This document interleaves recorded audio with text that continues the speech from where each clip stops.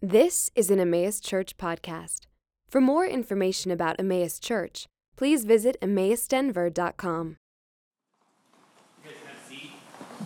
So I already introduced Joel to everyone that was here for breakfast, so I won't repeat everything all over again. But Joel Hillner and his wife Nicole are here. Their two children are with a couple who they're planning on serving with in Liberia in West Africa at the beginning of next year.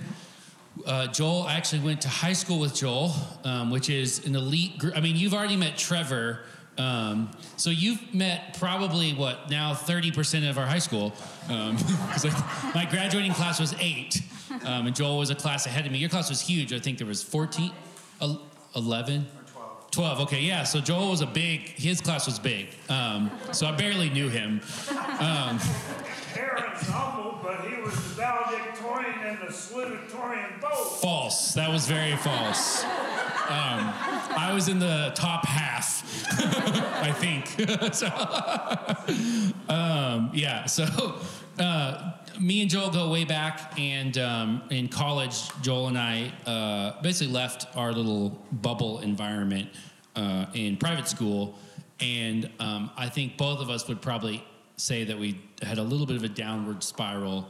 I personally, in my own story, I would say that I wasn't really a believer, and that kind of showed itself after I left that place. But me and Joel kind of have been along the way.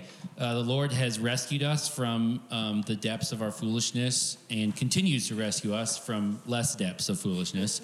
But it was really a blessing to have Joel come stay this weekend at my house with a completely different context than the last time he stayed at my house. And so it's just a testament to what God does in the hearts of those who often, I have a lot of friends growing up in a private school, having a Christian education that kind of fell off the deep end after leaving the nest, so to speak. And God is powerful, and God is the one who calls his sheep, and God is the one who draws people to himself whenever he feels like it. And so in really powerful ways, Joel and I have kind of been on this little journey and have been called back or called to the Lord. And he's very much humbled us in that. So it's been a huge blessing. I am here in Denver, and I'm thankful for that. Joel wasn't satisfied with the continental United States.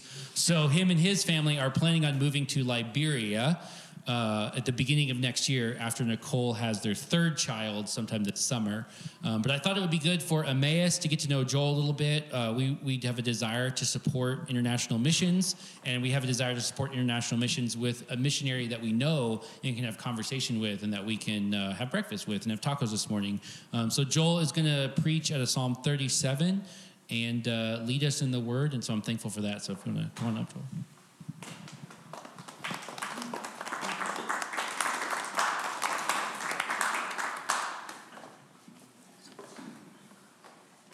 If you didn't hear me earlier, I have an allergy. I guess I'm allergic to all your clean mountain air, which I absolutely love. And so God has been gracious and kept my voice this long, so we will see. That's why I have some water up here. So. G.I. Joe. Thanks, Gene. I was told that Gene would not let me down with some hearty amens at hopefully the appropriate time. Right, Gene? I've been practicing.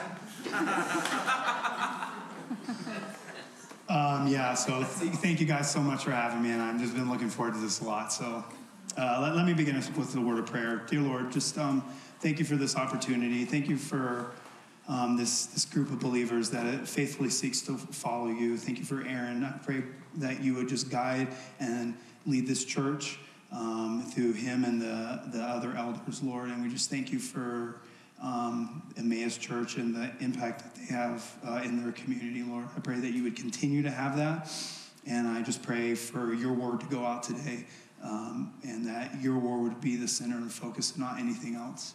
Lord, we thank you and we praise you in Jesus' name. Amen.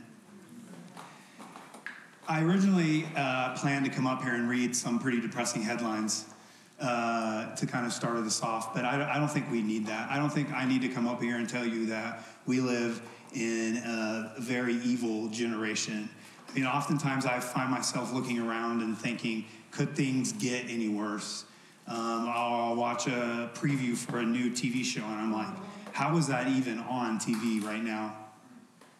Or maybe you're not confused, or maybe you're just calloused to all the evil that's in this world, and it doesn't even faze you anymore. We see evil in the world and evil people, and oftentimes we think that those are the ones that are getting ahead, and that they're the ones that have it all together. And sometimes we even want to be like those evil people. Maybe it makes you sad. Maybe it makes you mad. Maybe it even makes you a little bit jealous. And David here in Psalm 37 is dealing with this exact situation. This is a psalm. This is actually considered a wisdom psalm. Some say that it could even be part of the book of Proverbs. It's not. But the first verse of Psalm 37 is repeated in another Proverbs, pretty much word for word. And this is a psalm of David as he's looking back over his life and just seeing the evil in his generation. And nothing, in fact, has changed since he wrote this. But fortunately, God gave us the psalm so we know how we can live in an evil generation, because things have not changed since Adam's sin. It's been an evil generation ever since. So we're going to go and we're going to take this one chunk at a time. And the first is the first verse. So Psalm 37 of David. Fret not yourselves because of evildoers. Be not envious of wrongdoers. I love the honesty of the Bible and how it doesn't even beat around the bush. The first word you have here is an imperative. And my Bible and Daniel's Bible, right, Daniel? Yep. Yes. Daniel's Bible said fret. But I think a better way to understand that word is in the sense of don't get heated, don't get angry about it. It's the same word that the Bible uses when Cain was heated and he killed Abel. It's the same word that the sons of Jacob, it's the same word used of the sons of Jacob when they found out their daughter or their sister Dinah had been raped, and they went and slaughtered the men in Shechem. It's the same anger that Jonah had when God had mercy on the Ninevites, and he was angry, he was heated that God had mercy around them. We oftentimes look around and see those practicing evil and feel like they're getting ahead. I'm sitting over here doing everything right, and I can't seem to catch a break. And I think we need to remember that when the Bible uses the term evil, it's a contrast between good. So when it says, fret not yourself because of evildoers, you need to think of a contrast between good.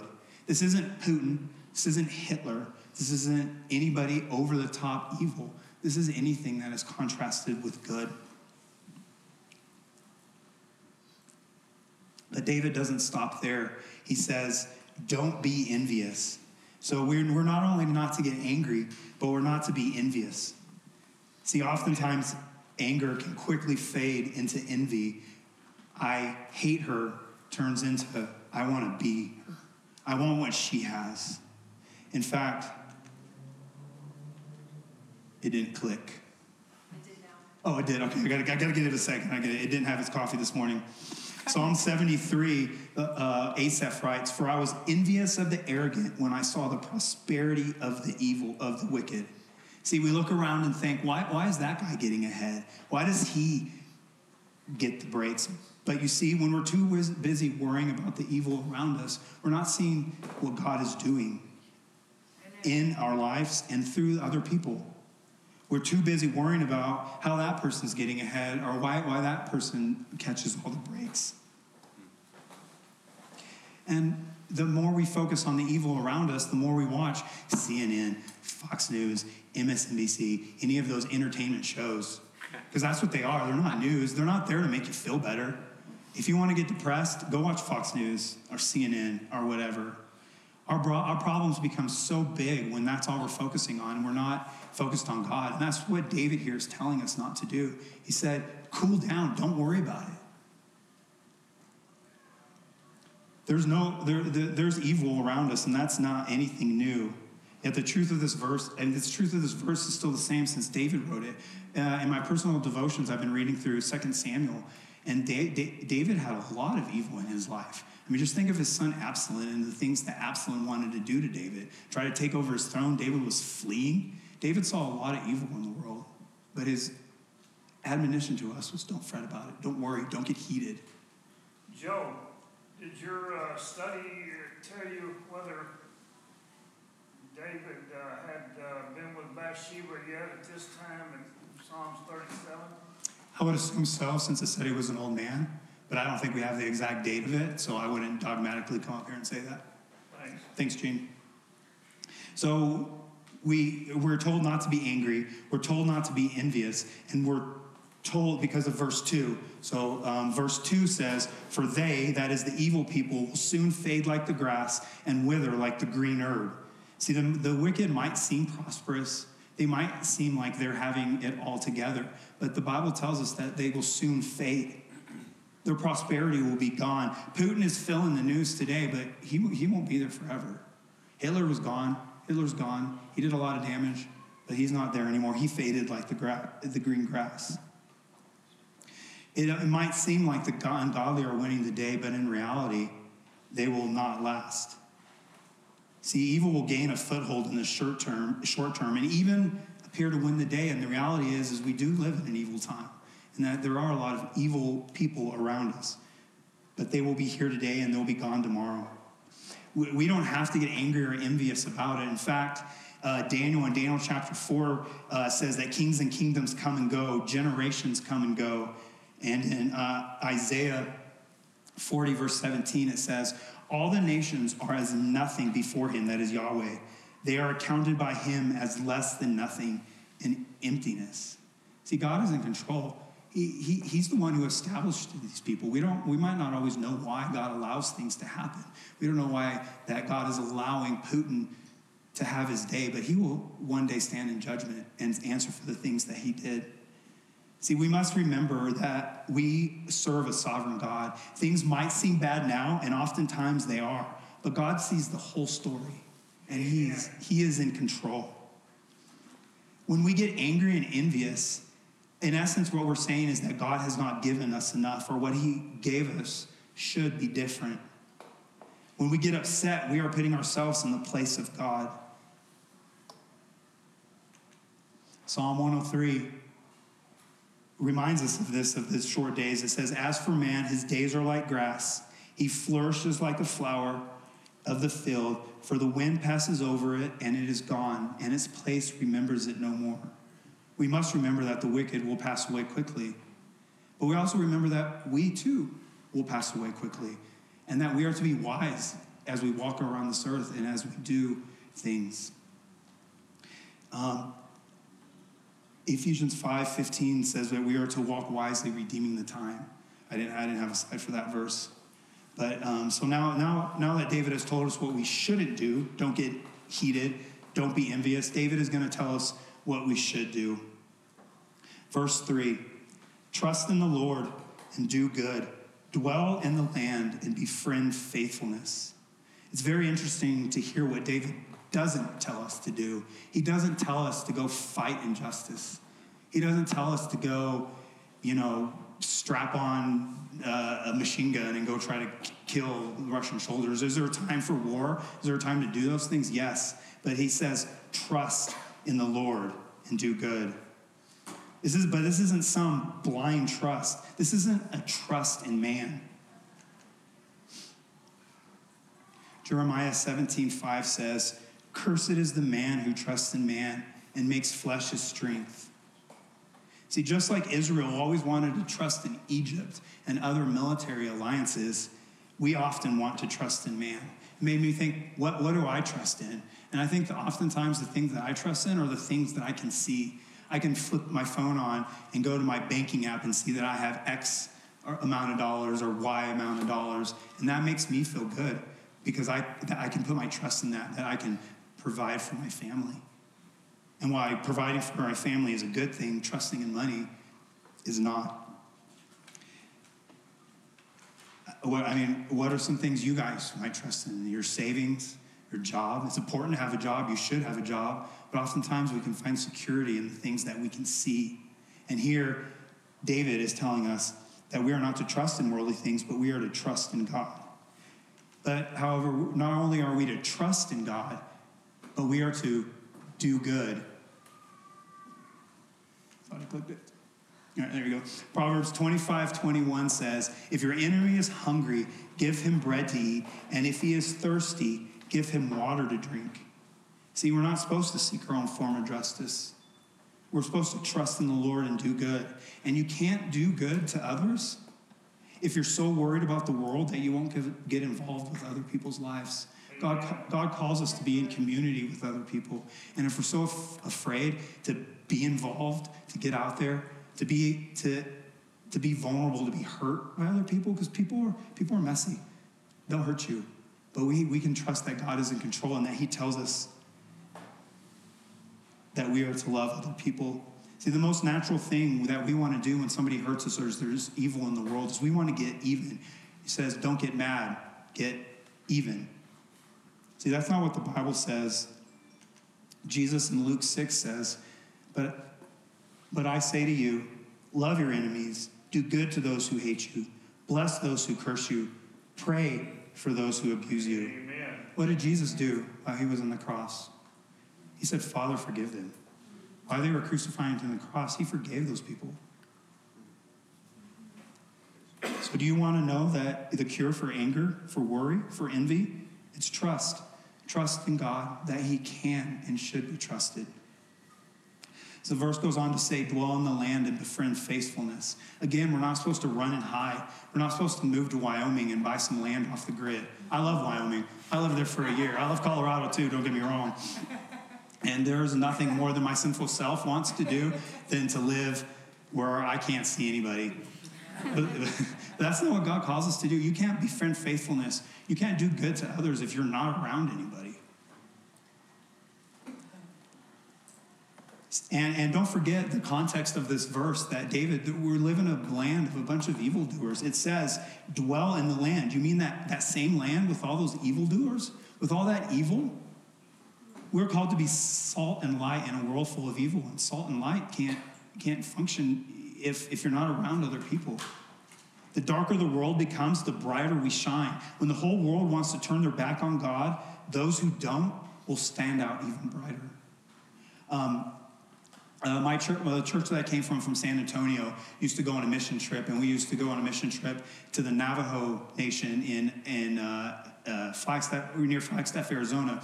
And one of the things we would do is we would take the kids to an old lava tube, and it's really cool because you go and you're in the forest and it's hot because it's in July, and then you walk down and it drops like 30 degrees.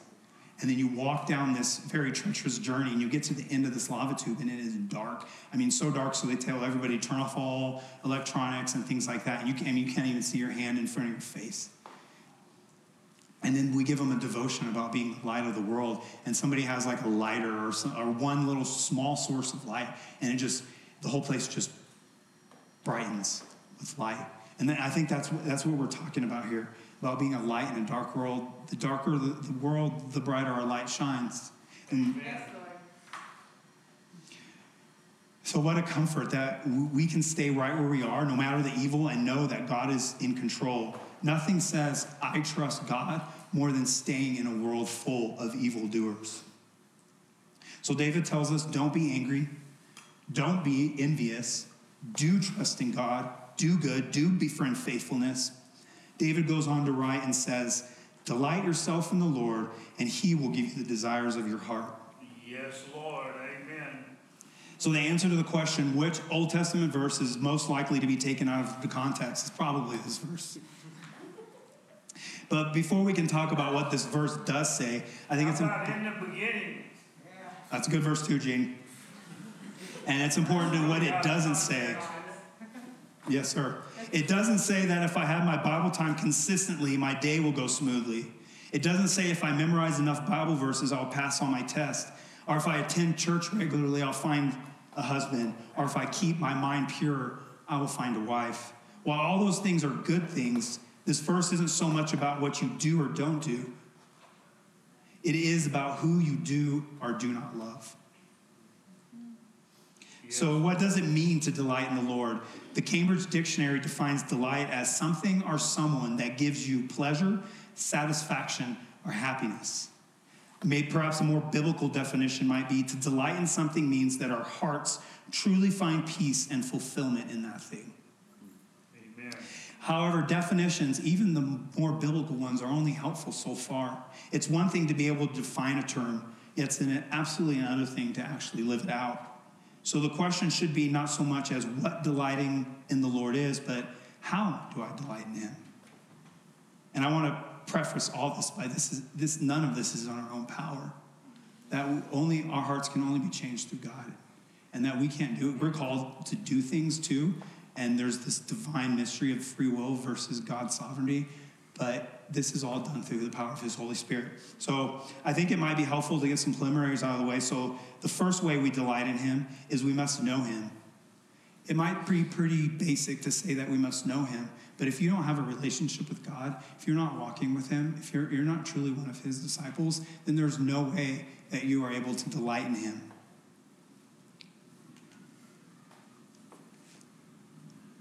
This is a little bit of a longer verse, but Jeremiah 9:23-24 says, "Thus says the Lord, let not the wise man boast in his wisdom, let not the mighty man boast in his might, let not the rich man boast in his mercies, but let him who boasts boast in this, that he knows and understands me, that I am the Lord who practices steadfast love, justice, and righteousness in the earth. For in these things I delight, declares the Lord."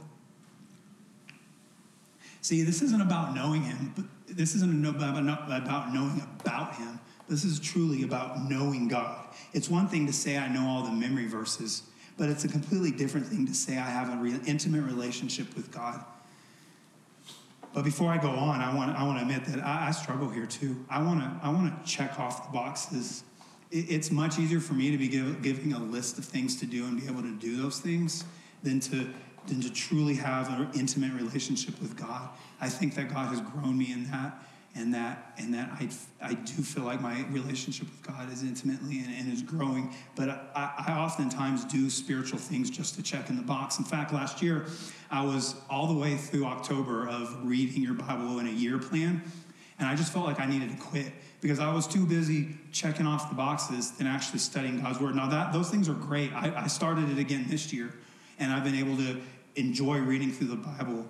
But oftentimes, I just get to this point where I want to just check off these boxes and not have this relationship with God. And please don't take from this sermon that you should go home and stop reading your Bible. That is not what I'm saying here. So what does it mean to know about God? It means we delight in what he delights in. The verse in Jeremiah says, he delights in steadfast love, justice, and righteousness, and not the perverted sense of what the world thinks those words mean, but what the Bible has to say about it. So first we must know him. Next, we must seek him. Oops, too quick, but that's okay. If you guys want to turn your Bibles back a few verses, or a few chapters to Psalm 34, and see how many times the Bible talks about seeking. We won't read the whole thing, but I want to point out a few verses. Verse 4 says, I sought the Lord, and he answered me and delivered me from all my fears. Amen. Verse 5 says, those who look to him are radiant, and their faces shall never be ashamed. Verse 10, the young lions suffer want and hunger, but those who seek the Lord lack no good thing. And then lastly, in verse 17, it says, when the righteous cry for help, the Lord hears and delivers them out of all their troubles. One of my favorite quotes I've heard in seminary so far has been one of my professors or somebody I forget says, if you feel far from God, you are the one who is moved. See, Psalm 143:18 says, the Lord is near to all who call upon him, to all who call upon him in truth. Because if God feels far from you today, you're the one who's moved, not him. God is there, and God wants and waits for you to seek him. You might not think today you have anybody to turn to, but you can turn to God and to cry out to him. You can come talk to me. I'd love to talk to you if I can talk to you after church. Talk to one of your elders. I know your elders care for you and pray for you. And I want to encourage you that God is not far, and he is waiting for you to seek him. However, the Bible also gives us a warning. In Isaiah 55:6, it says, "Seek the Lord while he may be found, and call upon him while he is near." Amen. See, there will be a time when the Lord is not near, that it is too late. Don't think for an instant that you can just wait and come to God on your own time. There is a day coming where it will be too late. Maybe that day is years off, but maybe for somebody here today, it's today. Don't wait. Seek him while he may be found. So first, we must know him. Second, we must seek him. And lastly, we must obey him. Amen. As the children of Israel were about to enter the land, God gave them a warning in the book of Deuteronomy. And I'm going to read a couple verses out of Deuteronomy, and I want you guys just to listen as the children of Israel would have listened as Moses gave this to him. And it comes out of Deuteronomy 11, 26 through 32. And it says, "See, I am setting before you today a blessing and a curse. The blessing, if you obey the commandments of the Lord your God, which I commanded you today, and a curse if you do not obey the commandments of the Lord your God, but turn aside from the way that I am commanding you today, and to go after other gods that you have not known. And when the Lord your God brings you into the land that you are entering to take possession of it, you shall set the blessings on Mount Gerizim and the curses on Mount Ebal. And they are not beyond the Jordan, west of the road, toward the going down of the sun, in the land of the Canaanites, who live in the Arabah, opposite Gilgal, beside the oak of Moreh. For you are to cross over the Jordan to go in and take possession of the land which the Lord your God is giving you. And when you possess it and live in it, you shall be careful to do all the statutes and the rules that I am setting out for you today." Well, I understand that we aren't the children of Israel. I think that those verses are still applicable. When we can show God that we are truly delighting in him by obeying the things that he has said. See, the 10 Commandments aren't how you earn the salvation, but they are practical ways you can demonstrate that you love God and your neighbor. You love God so you don't make an idol. You love God so you don't worship anybody else. You love God so you don't take his name in vain. You love your neighbor so you don't covet his wife, or his cattle, if that's applicable, or his car. I see a lot of Toyota 4Runners out here, and they're nice. Anyway, I'm digressing. I can't stress it enough that we cannot say that we delight in the Lord if we are not obeying him. Are we going to be perfect? No. Are we going to backslide? Yes. Like Aaron said earlier, I really don't think I was a believer when me and Aaron lived together, but God still loved me enough to be patient for me until I came back to him. And it was only through his power that I did that. And I'm a testament to God's graciousness, like every one of you is here. There's nobody here who is saved that is a less miracle than somebody who has this like crazy story or whatever. Every salvation is a miracle. In fact, the Bible says that there's more rejoicing in heaven over one sinner repenting than in all else. And I should have looked at that verse and not just tried to do it off the top of my head. Aaron told me that you guys were a forgiving crowd, and I appreciate it. So thank you. Remember the context of our passage here in Psalm 37. Evildoers all over the place. Probably not the best of time. Maybe inflation was high. Maybe they had to go take out a small business loan to fill up their gas tank. But we are still called to delight in the Lord. See, it's not about our circumstances, but it's about who we are delighting in. It doesn't matter what happening around us in the world. We are still called to delight in the Lord.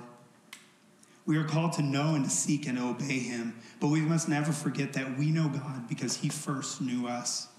Jesus came to seek and save the lost. We love because he first loved us. None of this is possible by ourselves, by yourselves. You can try on your own self-power to do this, but all that leads to is legalism and frustration. This is a daily dependence on the scripture, a daily denying yourselves. See, we were dead in our trespasses and sins. But God, being rich in mercy because of the great love with which he loved us. See, I didn't have this verse either. And even when we were dead in our trespasses, made us alive to grace, together with Christ. By grace you have been saved. We never forget that what grace started, grace will finish. And that we are still called to do our part, but God is the one who empowers us to do those things. The verse goes on to say, and he will give you the desires of the heart. See, if you know him, if you're seeking him, and if you are obeying him, delighting in him, then your desires will line up with his. I know you might be thinking, I am doing all those things, but my desires aren't happening. Isaiah 30:18 says, therefore, the Lord waits to be gracious to you, and therefore he exalts himself to show mercy to you. For the Lord is a God of justice. Blessed are those who wait for him. See, did you hear that? God gets glory in showing you mercy. When God showed Aaron mercy, me mercy, you mercy, you mercy, he gets the glory. God does everything for his own glory, and we should seek his glory above all else. But I also want to encourage you that things might not be happening on your time frame, on your own time frame. You might be doing everything right, and God is telling you to wait.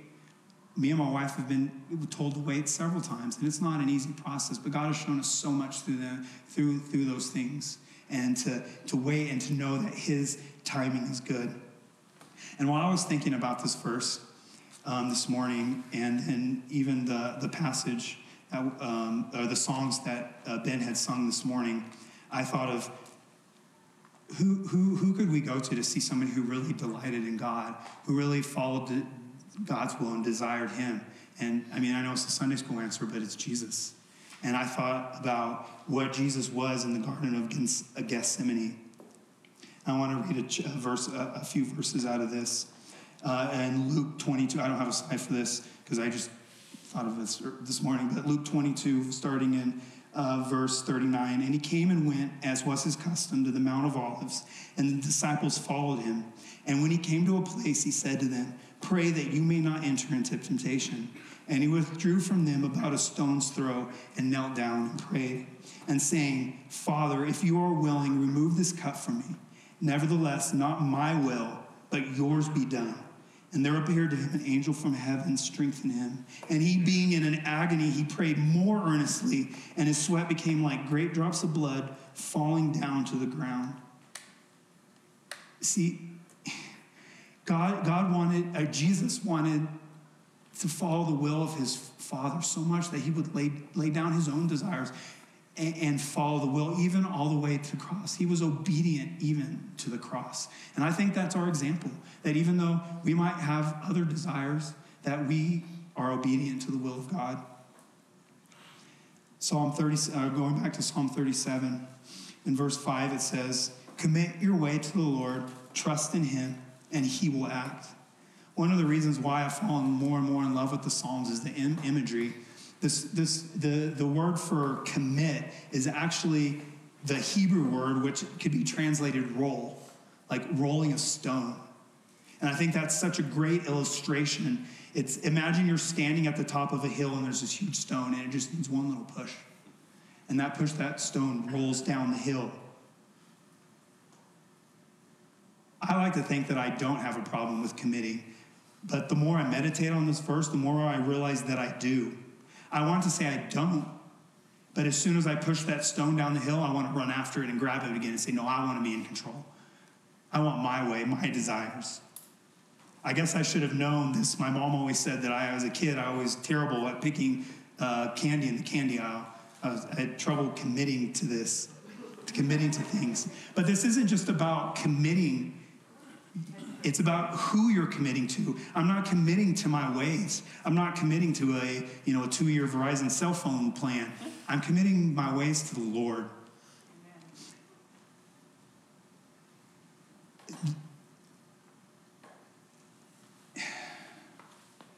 For me, I think one of the hardest things to commit is to commit my children to the Lord. I want to protect them from all the evil in this world. There's a million things out there that could go wrong, and a million things that could go wrong with me. I'm often clumsy, and I think, man, I gotta be careful. I could really hurt my kids sometimes, and then my wife would kill me. But that's another story. I mean, don't get me wrong. I'm not a helicopter parent, but somebody told me one time that, Joel, you don't need to be worrying about that, because God loves your kids more than you could ever love, and he has their best in mind. God cares for your children more than you could ever. God cares for your wife, for your husband, for you more than you could ever care. So when we commit our ways, we're letting it go. So me and Aaron, when we were in high school, we used to go to the skate park. And I know I look like a BMX guy. I'm not. They're like this tall. I realize that. And anyway, but I remember being on top of a ramp and looking down at it and thinking, I got to commit myself to going down there. If you roll in on your bike or on your skateboard and you like try to back out of the second, you're just going to fall. You have to commit your ways. Commit to it. See, when I commit my ways to the Lord, it frees me to focus on the things that I need to do. This isn't a YOLO mentality. When I trust the Lord, when I delight in the Lord, and when I commit my ways to the Lord, then I can live freely, free from worry, free from regret, and free to serve God. A more biblical example, I think, of also committing comes from Noah. I mean, talk about commitment. God told him to build an ark.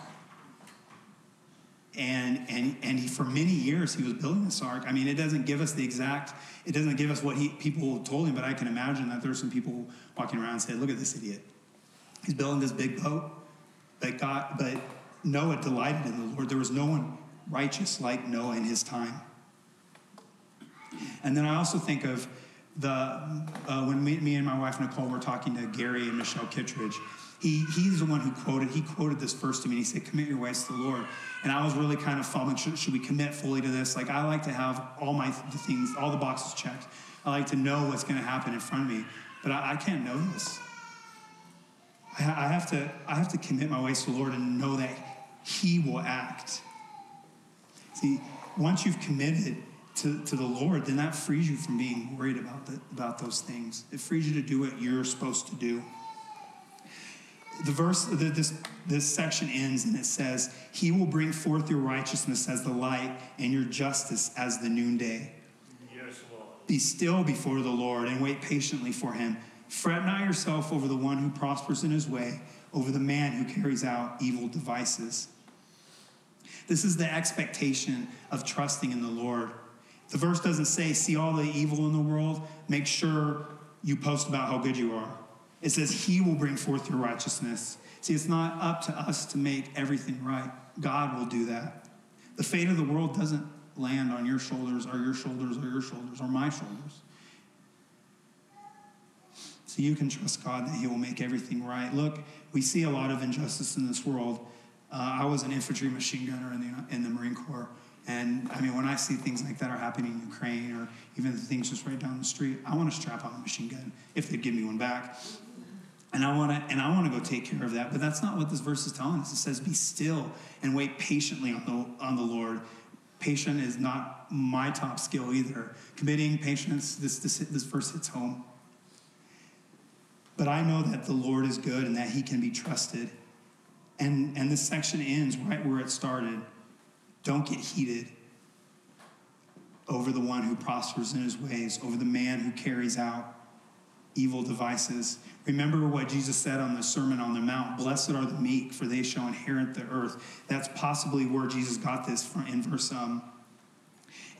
11 of this psalm. It's so easy to see everything that's going on and not focus on what God wants us to do. I felt like this was such an encouraging psalm, and I wanted to come here and encourage you guys with this, that you can trust God and that you can commit to him. You don't have to get heated or envious. You don't have to go think you have to do everything. You don't have to know how it's going to work. Africa, really? Like, that's far, you know? But I can trust that God is in control of it. See, but God tells us, he says, trust in me. I know what I'm doing. Delight in me, you will be satisfied. Commit to me, I will establish your ways. Be still, I will bring forth your righteousness. Be patient, it all turns out like I planned.